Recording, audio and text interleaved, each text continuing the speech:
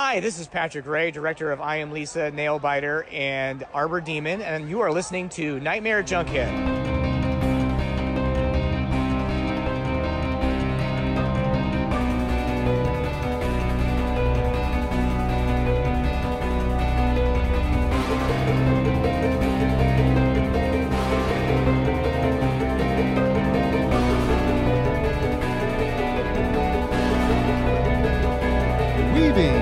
Out of your consciousness, like a bad dream you can't wake from.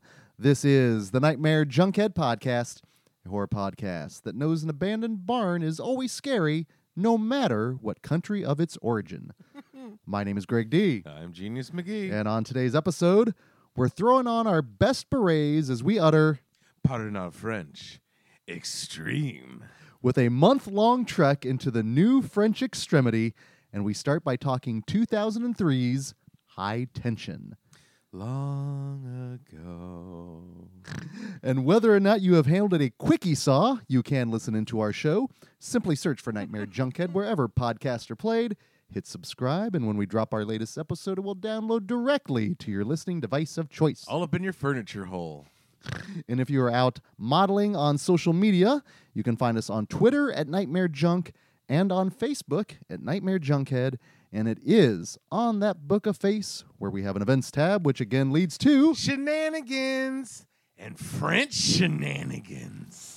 And as this episode is releasing on Friday, November 12th, all you have to do is head over to Screenland.com where they have your French shenanigans taken care of indoors. And virtually. And oh boy, Genius, the day this episode releases... Speaking of shenanigans, werewolf orgy.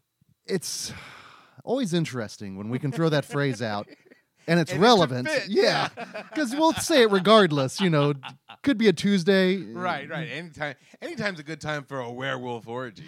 But on that Friday, relevant, appropriate, and an experience you just had for the first time last year. Yeah, over this year's Into the Mouth of March Madness tournament, competed in the year of 1981. We actually have a 4K restoration of Joe Dante's The Howling. I really dug this movie. It wasn't as cartoony as I thought, but there is the Joe Dante players, and I appreciate that. And I think we mentioned the fact that it's probably one of the more serious Joe Dante films, which is kind of crazy considering the content of the movie. Yeah. But again, anytime we get to get that hairy... And that's scary. Is Gary Picardo? Yeah, and it's not even talking about the werewolves in terms of the hair at that point, because this is 1981, but it feels like 1976. Oh, on 42nd Street, the hirsute. Very straight up. I mean, literally. Yeah, it opens on up on 42nd Street. But if you haven't seen that, please come on out for it. I guarantee a good time. And then the following Friday, a film that I'm pretty sure actually did compete in an Into the Mouth of March Madness tournament, because I know yes, it did. We've talked about it before. A film that I remember seeing in the theater. I even remember seeing the teaser trailer and just being awestruck by it. But never fails to play well. We've got Tim Burton's Sleepy Hollow. Ooh, with Christopher Walken being extra scary. Doing that. Channeling his inner Pee-wee. This landeth beeth ours. And I didn't know he was going to be in the film. No, surprise Walken. When he shows up, he is just largely silent. He doesn't utter a word, but it's still terrifying. Well, he's got those filed teeth. And there's a lot of gore. Not so much gore, but a lot. Lot of decapitations. Holy There's smokes. a lot of death. There's not a lot of blood because it's Tim Burton. Yeah, but do you remember who actually plays the writer outside of Christopher Walken? It's Ray Park. It's Ray Park. Ray motherfucking Park. It's he Darth had Maul. A hell of a 1999. Yeah, he did. Between that and Star Wars, that's a hell of a year. Mm-hmm. Yeah, and also Casper Van Dien showing up in Sleep. It's kind of the perfect encapsulation of the late 90s into the new millennia. Well, because you're going to be like, whoa, it's that guy. Whoa, it's that guy. Oh, it's that guy.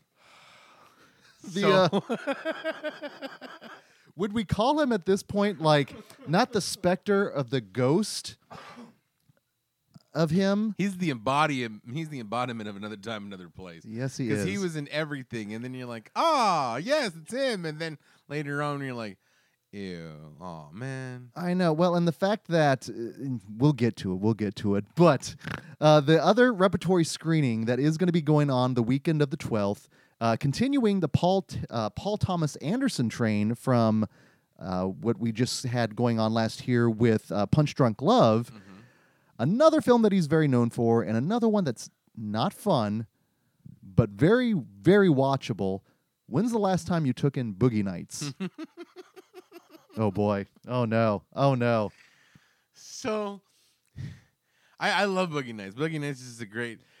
It's not a feel-good movie. No, it's not a feel-good movie at all. However, I had a vivid memory of my first screening of it. I was at West Glen, and we went to see Boogie Nights. And at the very end, when he pulls out his dick, right, and he's just talking to, come on, buddy, right, or whatever, I don't know why. I was good the whole entire movie, but I started cracking up, and I'm like, it looks like Snuffleupagus, right? Oh, my God. And then you could just hear, like, somebody go in the back, and then you just hear more people start laughing, and I'm just sitting there like, Look what you wrought, Genius McGee. I couldn't help it. It was a Poughkeepsie tapes. Well, Everything was so serious and like. And there's such a build-up to that moment and that and reveal. It's Roller Girl and fucking like William H. Macy's does terrible things at the party, and everything just de-escalates into just like madness and murder and shit. And then at the end, dong, and it's just like. Not necessarily the dong we needed. It's the Batman dong. Yeah. But come on out if dong is on the menu for you. Oh, bird. Oh, that got a giggle. That knows you did well there. Thank you off mic. Now, to stay indoors technically, but looking forward to the month of December, the Kansas City Horror Club, Genius McGee, what do they got going for us? Let's rein it back in. I didn't realize Boogie Nights would throw you off. I didn't know that anecdote of Boogie Nights, so from here on out. Oh, boy. Yeah, I can't watch the Boogie Nights. I got a brand new pair of roller skates. All right, so. It's Cosmo. He's Chinese. Pop, just throwing like fireworks. And I think gave a whole new The generation players. an appreciation for Stan Bush's The Touch. Obviously, He will move you. do we need to go watch this one? I have a feeling like we might either ruin the movie for someone or maybe just watch it here from the comfort of the home. Well, they're never going to do it as a commentary. That's for fucking sure. Oh, God, They're no. gonna ruin the movie Boogie Nights for somebody. Somebody is probably going to watch Boogie Nights tonight, and then they listen to this and like never fucking mind. Or now they're going to be like, now I really want to watch Boogie Nights. No, actually, I really kind of now really want to watch Boogie Nights, so good job. Well, Anyway, speaking of good jobs. December 5th at the Cable Building. It's 2 blocks away from the Chicken and Pickle. The Horror Club is bringing back Merry Xmas. We're going to have 25 vendors, all with local crafts and stuff. We're going to have Krampus. Krampus is making an appearance? Krampus is coming down. You can come and hang out with Krampus. And it should be a good time. And, of course, we're going to be raising money for the Walking and Rolling Foundation. So it's going to be a good time. It's always been a good time, and this is about the time of the year, the best time of the year to go ahead and stock up on all your horror and genre goods for all your horror and genre friends and family out there. Mm-hmm. Now, of course, that is all happening indoors, and if you are out of the Kansas City area but would like to contribute either to Screenland or even the Kansas City Horror Club, easiest way to do that for Screenland is head to screenlandonline.com, where they have a number of films that you can rent. Of course, you can go to Kansas City Horror Club on Facebook. Absolutely. And check out all the stuff there. That's where the announcement's going to be. Or if you know any of the vendors, talk to them. So, because I know everybody's excited. The turnout for the drive-in was awesome. And then this one's going to be great, too. I think people are ready to have a little bit of fun. Mm-hmm. But if you would like to become a member of the Screenland film family, all you need to do is head to patreon.com/Screenland, where they have a number of perks for every tier, including a variety of watch parties, of which we are involved with. In fact, our latest Shudder shout-out is going to be happening on Saturday, November 27th. Where we're going to give a little bit of our Thanksgiving leftovers. Yeah, and we had an idea of what we were going to stream initially, but then we realized I don't think those things are going to be streaming potentially at the time, or are they? They are. They are. They are. So we've got then, oh goodness, talking about saving room for leftovers, we've got the wonderfully initially divisive film Blood Rage. Oh, there's going to be some interesting discussion on that one. And then we're going to be following that up with an 80s classic. A Crampton classic. Crampton classic indeed, Chopping Mall. Thank you. Have a nice day. Now, those, of course, are streaming on Shudder, but if you join the Screenland film family, you're going to have access to what Genius McGee lovingly refers to as the Nightmare Junkhead. The home game. The home version. The home game. Because we will give you a customized pre-show, individual introductions of the film by ours truly, or yours truly, ours truly, us. Vintage trailer reels for each film, and of course, the post-film discussion. And again, we're going to talk about Lannisters and all sorts of good stuff. So if you're ready to scoop up your leftovers off the kitchen floor straight from your hand, you can go to patreon.com/Screenland. But Genius, if I'm talking film family and Patreon... Hey, pallies. I'm still on that stuff, Lumping his kick. No, and that's the problem, is now I'm still just thinking of I'm a star, and now it's I'm a star, a big, bright, shining star. And it doesn't work. It's just killing me. It's killing me. But we've put together our own... Speaking of dong, going back to our own film family. Non-imaginary. They Right. are all there. Over at Patreon. And I'd like to give a little quick shout out to film family members Dustin, Diana, and Chad for coming out for last Friday night's Fright, David Fincher 7.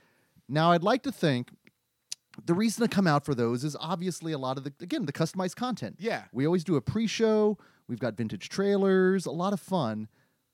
But we always try to give a little extra context, enhancement potentially. Oh, yes, a lot of enhancement, like the pills you take at the gas station. And I'd like to think that maybe we're not FDA approved, but No. we're still pretty good across the counter because, for example, what did you give a little tidbit insight to the movie 7, Genius? Well, like Greg was talking about, people are coming to see the movies. Nobody's coming to see two jerks yakety smack. Exactly. So we want to make sure that, it's fun, again, with the custom pre-show and one seeing in the movie theater, But also a little bit of tidbits, a little bit of intro. Like, for example, did you know that in 7, the gluttony victim, not only did he originally weigh 450 pounds, but they added a fat suit on him and to get him all the ligature marks and stuff. And it took like over 10 hours to get it in there.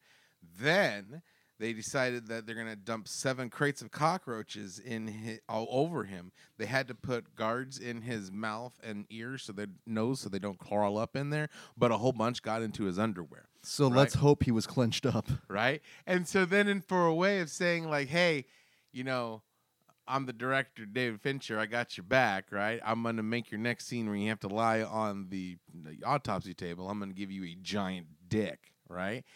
And so that's what happened. And then when I said, okay, so we're going to have a whole audience of people right now openly looking for a giant dick on screen that you didn't know was there. So enjoy 7. What's in the box indeed, right? So finally, when the movie came on, when the scene came up, first of all the cockroaches, you just hear people go, ew, because there's even one person who goes, nope, at the beginning when I was saying that. Yep. But then when they show it, and it looks like a fucking salami. It looks like one of those cartoon salamis that like a dog would run off with, right? It's a big fucking dick. I mean, I'm like, that's a dong. Like Dirk Diggler-esque? No, it's like a 2-liter bottle. It's girthy, right? Everything on that gluttony dude is huge, right? Let's just put it that way. And when that happened, you hear some of the audience go, there it is, right? And then everyone's like, ha ha, yay, right? and there was like cheers. So you normally don't. First of all, you normally don't get cheers in 7, and you normally don't get cheers for dong. Well, unless you're like watching a movie with us, Nomads, Pieces. any dong, yay dong, right? But normally not in 7 are there cheers. Like, There's little levity going on in 7. So Right. anytime you can get some laughs, you're not doing bad. So the fact that, yes, we had a Where's Waldo moment, but with dong, where's dongo? dead dong, Yeah. fake dead dong. Fake dead dong. Fake dead giant dong. He needed a Magnum condom for his monster dong. A mouthful. I mean, it's God damn it. it's rough. It's rough. But I'd like to think then those people that came out for 7, a movie. I mean, I think we only had 2 people watching it for the first time. No, we had more than 2. Was there more than 2? Oh yeah, we had Okay. like about 6 or 7. Okay. Ah, that's Oh my God. I'm glad this isn't on Patreon and you're paying for this. no, but we really did have about that many. That was more than I expected. But I'd like to think then the people that have seen it for 1,000,000 times, they got a little bit more bang for their buck this time. Literally. And when they come back to it next time, maybe introducing friends and going, hey, by the way, did you know? Check out this big giant dick on this dude. This gluttony. So thank you all 3 of Dustin, Diane, and Chad for coming out. And So if that's not an incentive to come out to every Friday Night Fright, if there's dong, we'll let you know. oh, of course, we celebrate dong. I think we even said we do celebrate it. Yeah, we do. Also, the Stephen King warning when Oh. when a movie Stephen King approved, as of this one, we'll go into. Yes, we later. do. And we'll even give you another time. Another place. Warning, as we like to do. But if you would like access to some of that, again, the home version of which you do have access to with our Shutter shoutouts, head over to patreon.com/nightmarejunkhead, where we do indeed have every tier from a squiddly diddly to aforementioned another time. A giant dong. Is that going to be the next top level tier? Yeah, that's the ultimate tier. If you're thanks to all the pallies and the giant dongs out there. I'm afraid of what the perk is going to be for that one, though. I think Excuse me. being a giant dong is the perk in itself. Wait, wait, do we give them a wait? How is this working? I don't know. I don't want to know the logistics no, at let's this not. point. We're, Yeah. not, we're not adding another tier. We're We're not adding another. no, tier. that's a tier that's coming down right now. Going, let's just stop this right now. So one thing that we have genuinely enjoyed on the podcast is a chance to kind of go outside of our normal comfort zones, some of our normal time zones, cross borders. across the seas, my friend, into international horror. In fact, we kicked off the year in January Yeah. with the wide Wide world. world of weird. La, da, da, da. The fact that Possession and The Untamed have come up Multiple times. throughout the year. Not even on the show, like just in general General. conversations. I don't know if In that's good. life, too, I don't know if that's good or bad. If we're setting up a bad precedent here, We're opening up portals and shit. but I genuinely enjoy going and seeing films originating from another country, because again, we get different customs and cultures. But scary is scary regardless. And Gory, fucked up is fucked up regardless. regardless, and And we're getting fucked up in November. we laid out a number of themes and ideas, and I don't know what it was, but it was initially what the French, Mm-hmm. and right beforehand pulled an audible, Pardon our French. Extreme. and oh boy, I love me some Italian, Mm-hmm. love me some Japanese, love me some German. Very rarely have we, and we even during that entire month, we did not delve No. into the French. The French are not known for their squiddly diddly. They're known for extreme other things. The language of love, Mm-hmm. l'amour. Ooh la la. But in the aughts, around the year 2000, In the year 2000. online, I began reading about a number of films, genre films specifically, coming from France, and that were hard to watch, mean, super gory, challenging. Violent, extreme. I mean, it was in its title, French Extreme. The French extreme, the new French extremity. And which is weird because even before this, I didn't think of French when I thought of horror. No. You know, I would think of American horror. I would think of old school Italian horror. You know, even old school British Hammer horror. You know, those are the main ones that that are big. But we don't think of it's not until recently of the Indonesian horror we've Certainly. been, learning about, and now the French extreme that came out of nowhere. Yeah, I don't think of French when I think of horror. French, and you're going to dive all over this, the new wave. New wave. You know, French Nouveau, Mhm. and where everybody's wearing the beret, where you get the stereotype with music by Gus Viseur and his Serge mini Gainsbourg, accordion, right? yes. Or then you would think of French freak out or Ooh La La films, you know, or romantic. things. Certainly. You wouldn't think of horror, but And not even, and especially the extreme level of horror we go. And that's the one thing to look into is the fact that we're not necessarily the people that gravitate towards, or at least myself, towards the more extreme kind of movies. I love guts and gore and violence and stuff, but when it becomes too much for just too much, I'm okay. You know, there's even times where I'm trauma is too much, where Mhm. I'm not in the mood for this, and but sometimes if I'm feeling extreme, you know, because I'll sit through Human Centipede and I'll sit through Martyrs, which we will do later, you know, and I'll sit through a lot of that shit, but sometimes I'm okay, I'm done. Or it all depends on what mood I'm in, or it all depends on what I'm up for. Yeah, and it's the mood. And let's just say this, ladies and gentlemen, I'm feeling so extreme, I'm drinking Mountain Dew. Extreme! I'm over here on a bird scooter doing flips and shit, getting all extreme. Atomwa actually prepped you for the extremity we were going to Mhm. go into, but it was actually a film critic by the name of James Quant that came up with the term the new French extremity. And it was basically, again, all of these films, and especially these filmmakers that were coming out of France that, and I believe kind of the main thing they were looking at is the sexual decadence, the bestial violence, and the troubling psychosis. And that's kind of a through line through almost all of the films that were coming out during that time. Mm-hmm. And just looking at those things, sexual decadence, Yeah. that's going to put some people in a tizzy. Bestial violence, let's think about the children. Uh-huh. And then the troubling psychosis. And that's the thing that I really dig with the movies is that, yes, on the surface of things, you can just enjoy them as just gore-horrific movies. But a lot of the times, there's something else kind of bubbling underneath the surface, whether it's the subtext, the metaphors, or what have you. It deals with not only the violence, but what the violence does to the psyche before, after, and during the Yes. whatever horrible shit. And that's one thing I like about it, too. It's not just guts and gore for gore's sake, a la 80s slashers. Mhm. There's a lot more themes going on. Well- and I love me some slashers, but also when I don't know, maybe when there's another level of violence, psychological violence, you're God damn, that's insult to injury.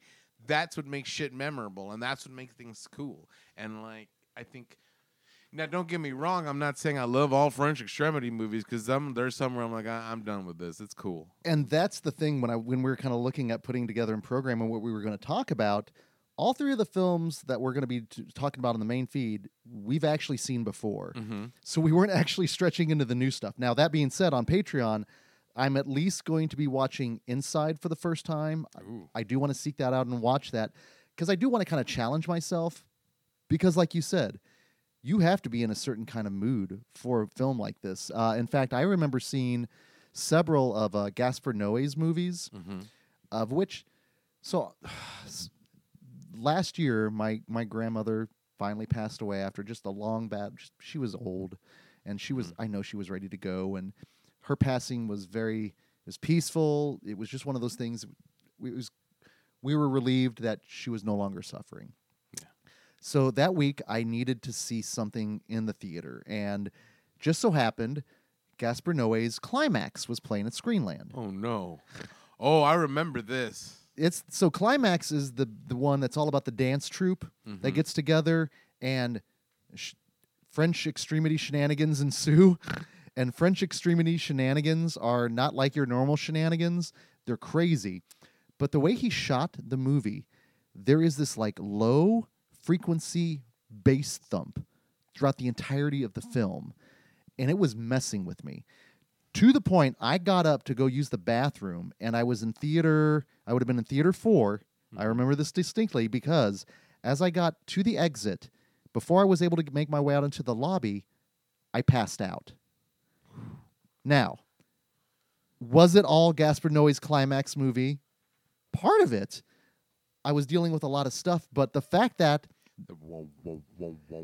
and with the senses. also then the beauty of the movie, because there's an opening dance sequence that I think is available on YouTube, and if you watch that and then stop, because again the stuff that happens is intense. And actually, though, I will say this: that movie, if you've seen it, it ends on a moment. I do want to watch the movie with you because I need to see your reaction to the ending, because it made me giggle.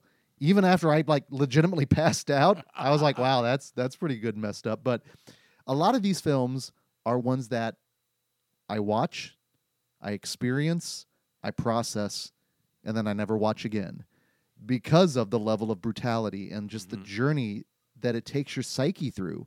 It's intense. And for me, it's not really enjoyable. It's like watching Irreversible for the one and only time. Right. And again, Noé is that guy that challenges you, and it's uncomfortable. And I mean, there's that 12-minute rape scene that is deplorable. It's nasty. It makes you question, why do you do it? And that's their thing. Yes. Like how uncomfortable can we make you? It's an endurance test of movies. Yes, it's very taboo, and they are still tackling those subjects that we still look upon with kind of a from far away, which I think you do need filmmakers to do that, because they still need to test the boundaries. But in today's day and age, because we are more aware of things, and because there's still more of an oversaturation of things, and because it's easier, I think, to just do extreme stuff without thinking about the cause or effect, like you said, of the stuff that happens before, during, or after, it's easier to throw that kind of stuff out there. But I think the fact that you had this trend in the 2000s, and they said actually it was a direct reaction to the rise of right-wing extremism over in Europe, and how it was just starting to really find its footing.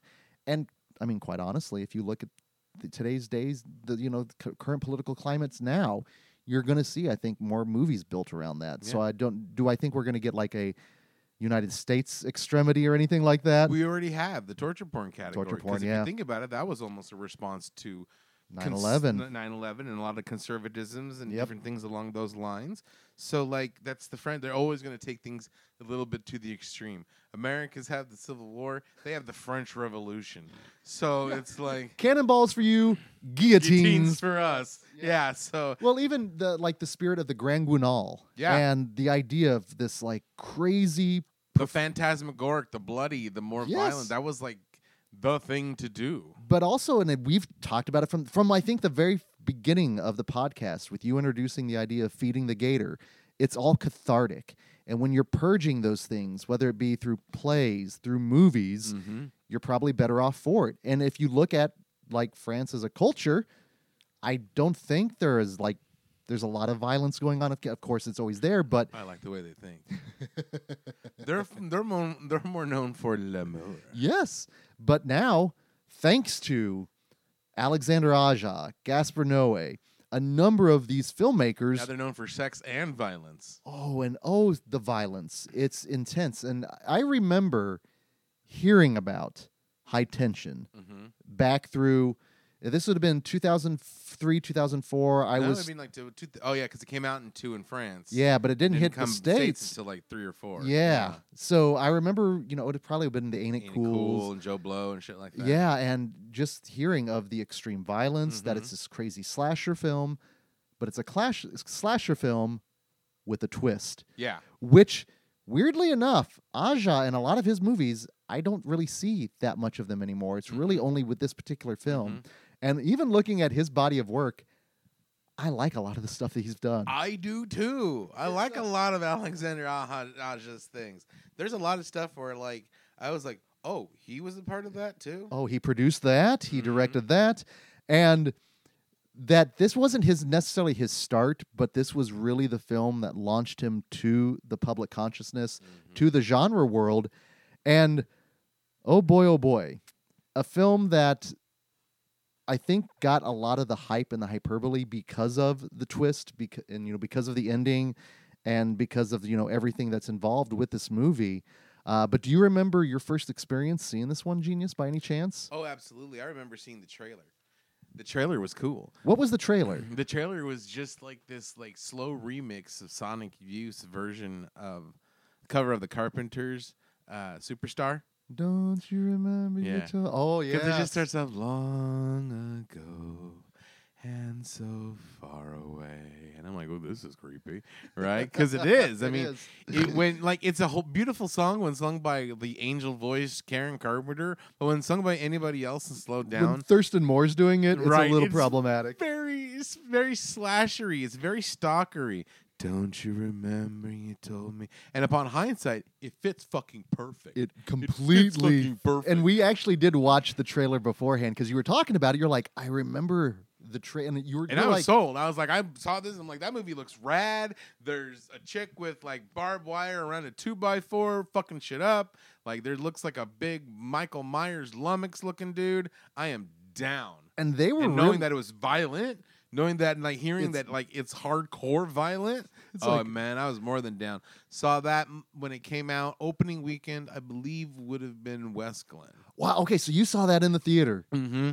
Okay, do you remember by any chance were there a lot of people there, or is that going to be one of those It where was it's just, like there was like 10 people there, but it was rad. And I've always enjoyed the movie, even with the twist and everything, because I had to suspend my disbelief. I mean, looking back on it now, my armor protecting that movie is rusting a little bit because I'm like, yeah, okay, I can see that. But at the time, I was like, fuck yeah, Yep. this is what I want. You know, Yep. I want violence and gore and like all sorts of like sexual undertones and a madness-inducing twist. You know, I dug it. I still, to this day, think it's like a really good entry level French Extremity because it is violent, it is gory, it does all those themes, but it's not to the excess that we'll see later on when those boundaries Yes. get pushed, and then it becomes like gore for gore's sake. Because every good art movement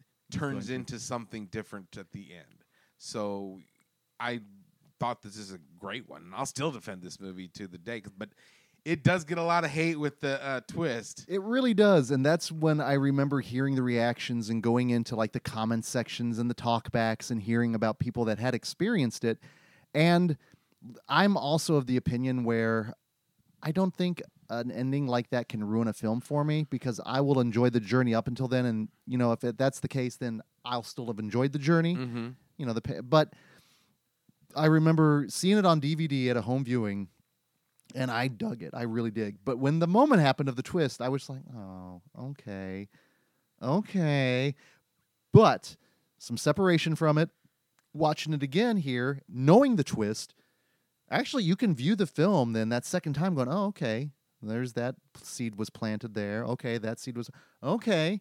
But then, I mean, if you're looking for like logic and stuff. Yeah, sometimes- there's a lot of suspension of disbelief. It's not dream logic. It's not No, phantasm. no, but at the not at same all. Time, like, yeah, there's things where you're like, how can that be in the laws of physics and nature? But at the same time, and I don't know if I was just back in the day when I was like hook, line, and sinker. Like, no, it made sense. I mean, it makes sense. I mean, but I wanted to like believe it more than it did. Well, you sure. know? No, but well, like. it's Because I because really enjoyed it when it came out. I Well, mean, it's- like, I still really enjoy it now. But yeah, looking back on it now, I'm like, how did they, if that, and I'm trying to go non-spoilery as possible if nobody's watched it for the first time. Of course. Well, we can do some non-spoilery talk here. So first and foremost, apparently it's very similar to a novel by Dean Koontz called Intensity.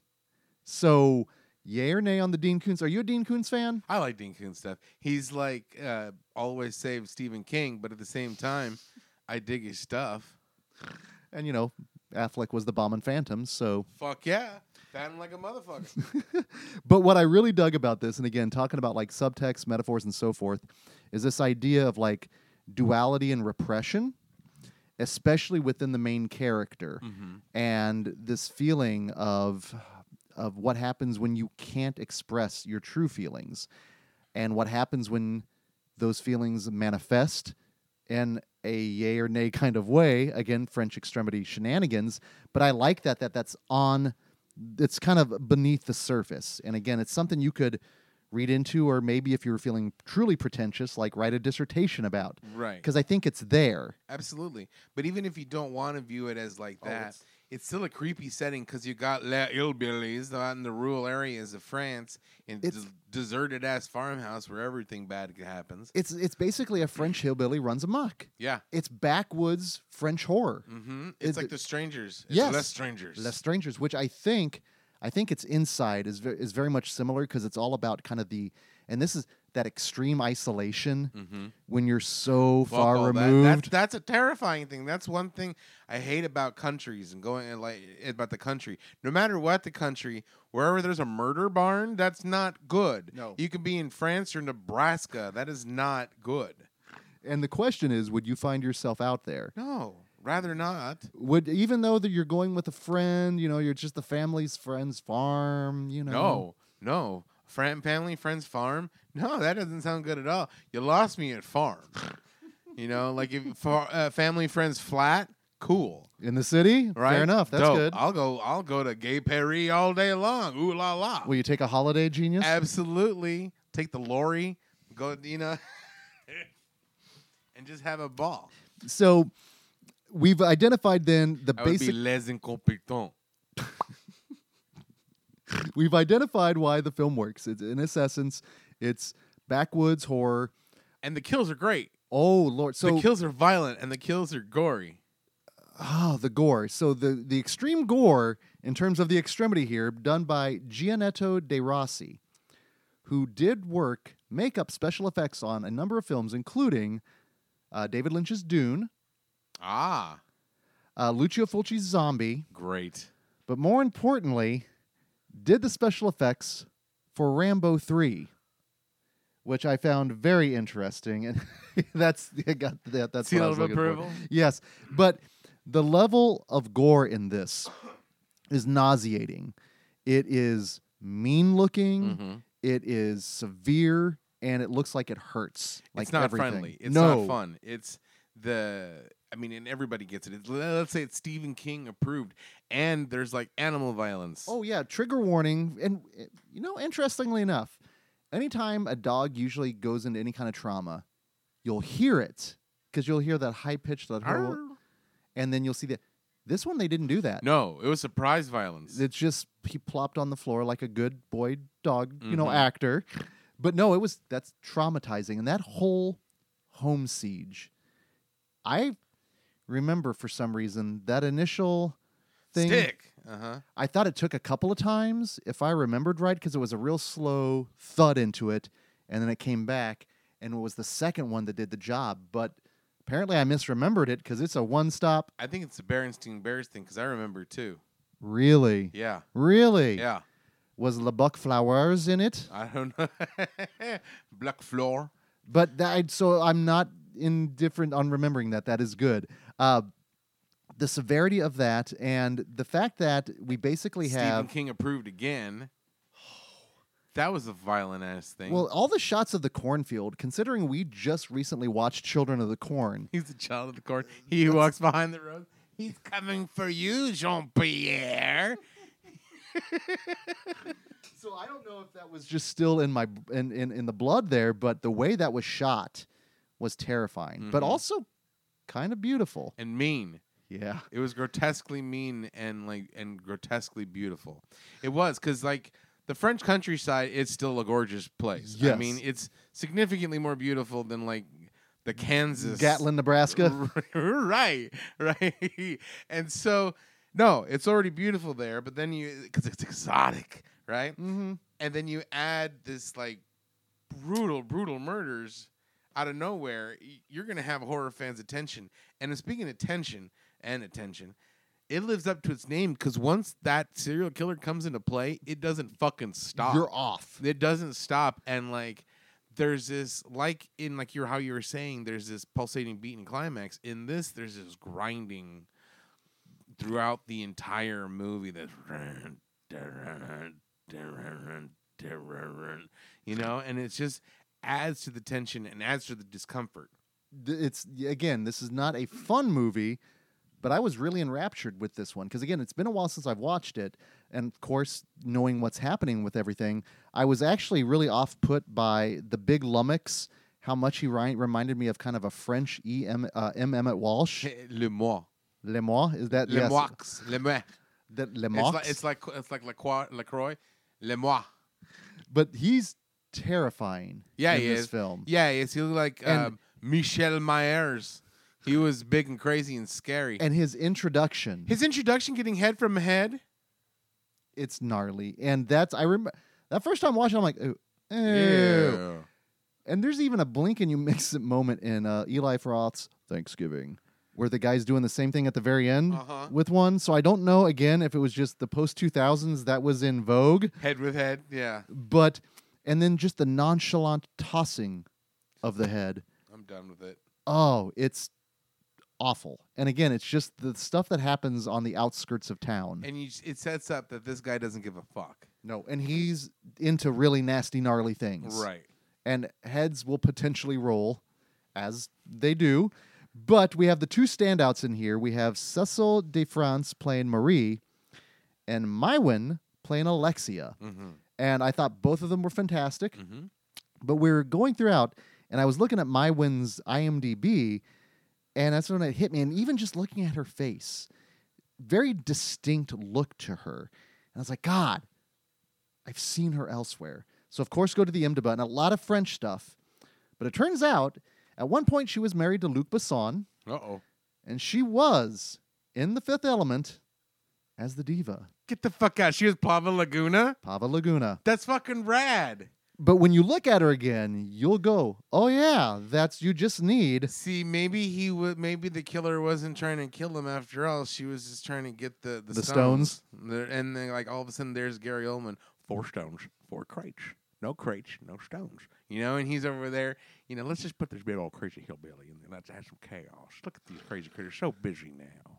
Actually, you could throw Gary Oldman in this movie, and that would work. I'd be totally into that. I would totally be into that. But we don't have Gary Oldman, and that's okay because you don't need Gary Oldman in this because, well, no, you always need Gary you always Oldman. need Gary Oldman in anything. But at the same time, this works without Gary Oldman. It does. It does. Now, the home siege starts, if you notice this, with the moment of self intimacy, yeah. as we will Her say boredom-bation. Boredom-bation. See, I always thought it even started a little bit before that because it started like he started really approaching the house when she pulled that cornfield prank.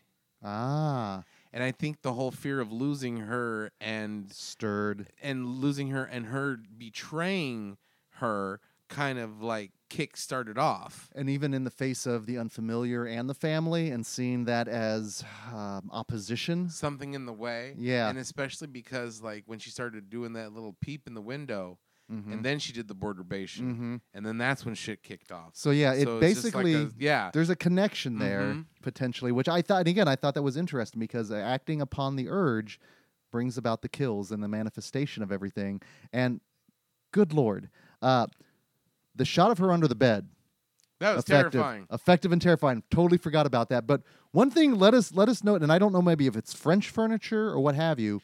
That's some strong old fucking furniture right there. That wasn't some IKEA shit. It was not. It did not budge.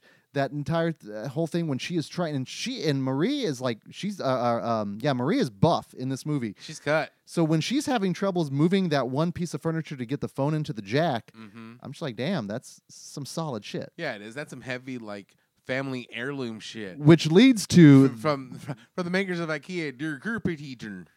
the Der Beheader, Yeah. or the La Neckbreaker. The neck breaker.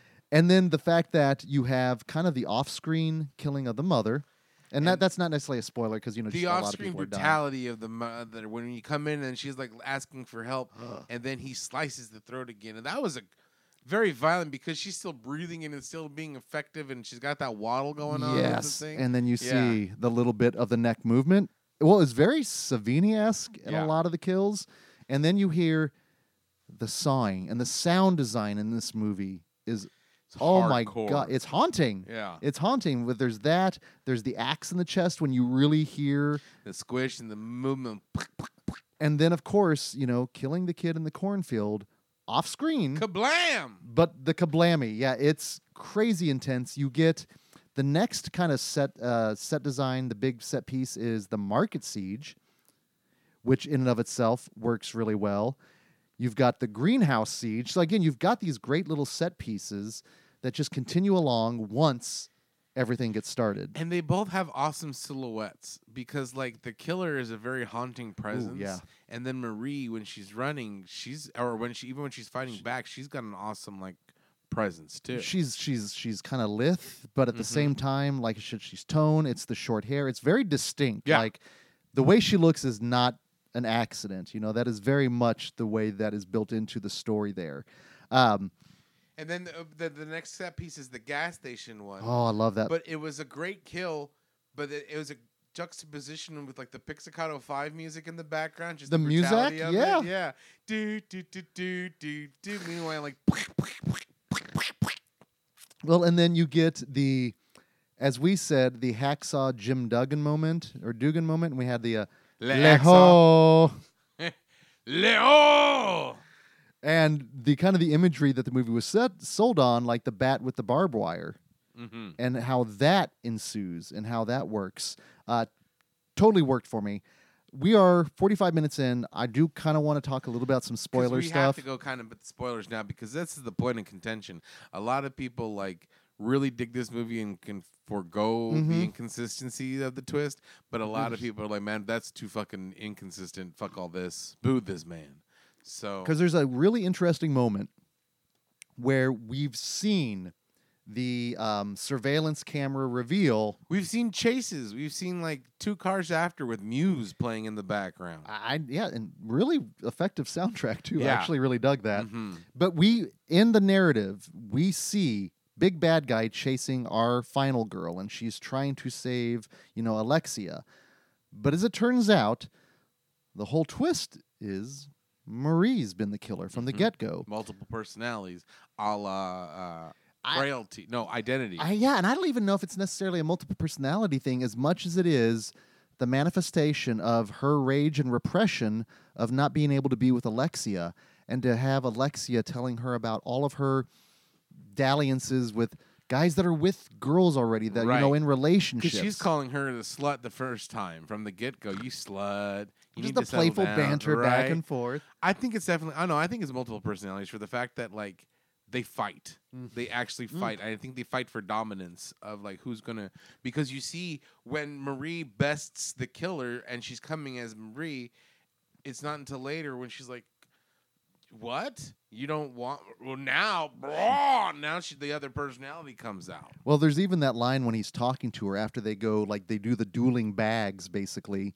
But he's like, "What do you want from Alex?" Mm-hmm. And it's very pointed. And when you look at it through her perspective, Turns you on, doesn't she? Yes, Turns me on too. and again, just that back and forth between them, it sells more of the character and what she has gone through. And again, this is not a sympathetic character. No.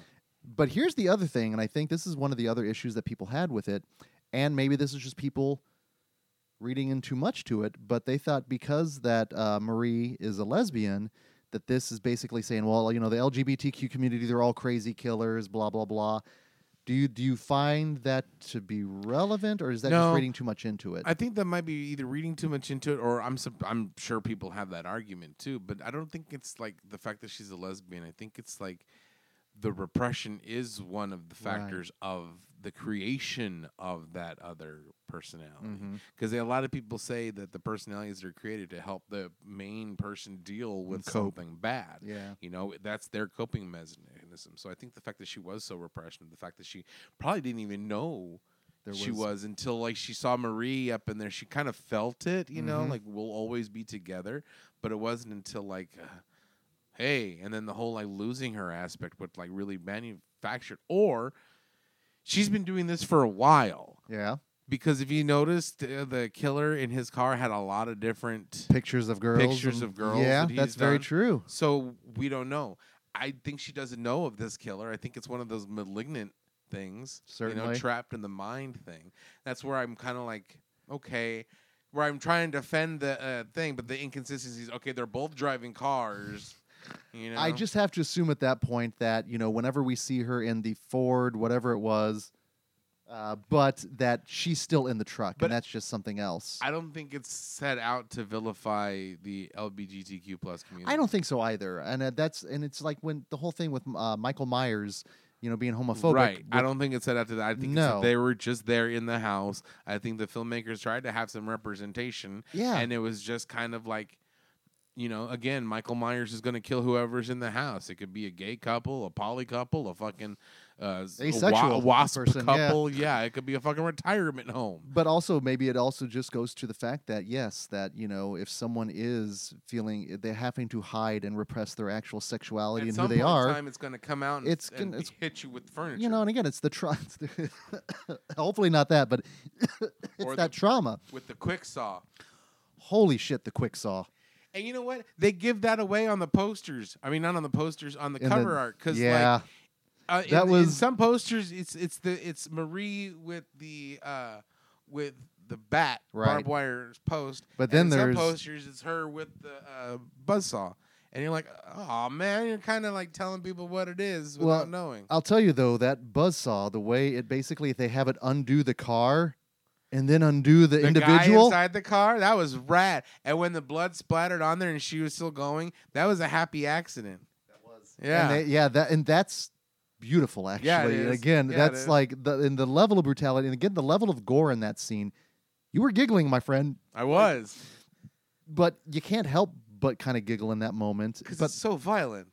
it's crazy violent. But also, again, the violence is kind of realistic, kind of not. So it does kind of walk that fine line. Because you're already there. She's already going back and forth between Marie and the killer, like while she's It- stalking Oh, Babette. No, what is her name? Babette. Alexia. Alexia. That's not.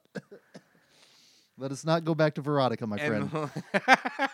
And and she's got that gnarly windshield glass. In Oh her, my in her God! And the tendon. tendon. Yeah. Well, and the entirety of that scene, actually, the way it's shot, kind of in the morning. Again, you're still going on this tension-filled ride. You have not stopped No. at all. But the way it's shot, it actually kind of reminded me a little of the Texas Chainsaw Massacre. Absolutely 100% reminded me of the Texas Chainsaw Massacre. It reminded me of like the Parisian quick saw massacre. It works. And again, you talk about something, a night of terror, the morning run, Mm-hmm. trying to escape, and actually Getting then. in cars Yeah. and cars getting fucked up. So I'm assuming that was probably on purpose, just oh, as absolutely. kind of an homage. 100% convinced this is an homage to like Psycho, to Texas Yeah. Chainsaw, to all those like slashers that those kind of like, well, because if you think about it, Psycho is kind of one of the intellectual slashers. It was one of the first ones to deal with like two Actual- people residing in and mental illness. Yeah. And then you have the home invasion aspect, and then the car aspect with the Texas Chainsaw. Yeah. And then you have just the sheer violence and some of the creepy stalkers of the Halloween and the Friday the 13th franchise. So I definitely think this is not only his entry into the new wave of French extremities, but I also think it's like his homage to old school 80s slashers.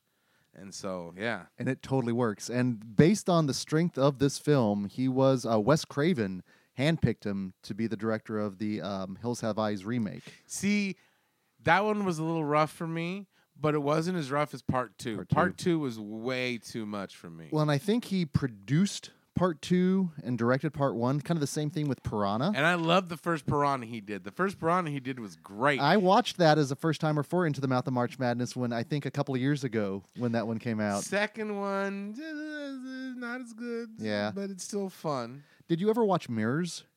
With Kiefer Sutherland or Is- with... Yes, that's with Kiefer Sutherland, isn't it? I think so. Well, it's one of the films that he did in between the remakes and everything. Mhm. And It was all right. if you haven't seen Crawl, Crawl is great. Crawl is fantastic. well, I went in a little disappointed because I actually thought it was kind of the legacy sequel to Son-in-Law, but it turns out it was not. But once I got over that initial disappointment, holy shit, that movie is unfreaking real. It was a great creature feature. Yes. It was a great creature feature. And almost like a little bottle kind of movie as well. Just you're in All just in the big, one house, yeah. one little location. But then again, people are like, that shower can't be strong enough to hold a gator. And again, like, yeah, it might not be strong enough to hold a gator. And yeah, you know what? There's probably not any way possible she can drive 2 cars. But It's okay. it's We all right. like to go for a different kind of ride. And this one works for me. Worked for the gorehound in me. It worked for the pretentious, film snob in me. Mhm. It worked for the explorer in me because we're going international. This movie worked for me across the board. And I think it worked all the better because it had been a while since I've watched it. Yeah. Like I said, I have to be in a mood for this kind of movie. This is the one that not necessarily rewards rewatching, because I think once you get that twist, Yeah. it kind of either adds or detracts. It all depends. This is one of those ones where, like, again, your mileage may vary, but I think you definitely need time in between viewings to see this movie and really dig it. But I guarantee you, though, it will instill a response. Oh, You're yeah. either going to Oh, love yeah. it or hate you're it. like, man, boo this movie, or you're like, man, that was great, but I can't imagine you coming out just indifferent. Meh. Yeah, I just can't imagine. In fact, the entirety of all the films that we're going to be watching this month, you're going to have reactions to them. So, final thoughts there on High Tension, aka Hot Tension, aka Switchblade Romance. I like the last shot. That last shot. Okay, and having not watched it in a while, the little bit where she can't see us, can she? No. And she sees, and she's like, And "Ah." she does this little reach out to her, and she's got this look on her face that I even said, I was like, "Oh, that kind of messed me up." Like, it really did a number on me, that last look. Yeah. And then you just cut to credits, and boom. Don't you remember you told me you love me, baby? It's got that little laser thing in the background. I love that. Love that cover. No, I liked it a lot. I liked this movie a lot. The violence is great. It's super atmospheric, and again, it's called High Tension for a reason. It doesn't fucking stop. No false advertising. Right. We're not watching Naked Lunch. No, again, your mileage, like you said, may vary, but I'm curious to find out what anyone out there thinks of this particular entry, so reach out to us there. Now, next week, we're going to another film that actually did compete in Into the Mouth of March Madness a few years ago. What film will that be? Well, you'll just have to tune in next week to find out. And until that time, this is Greg D. I'm Genius McGee. And we'll see you in your dreams.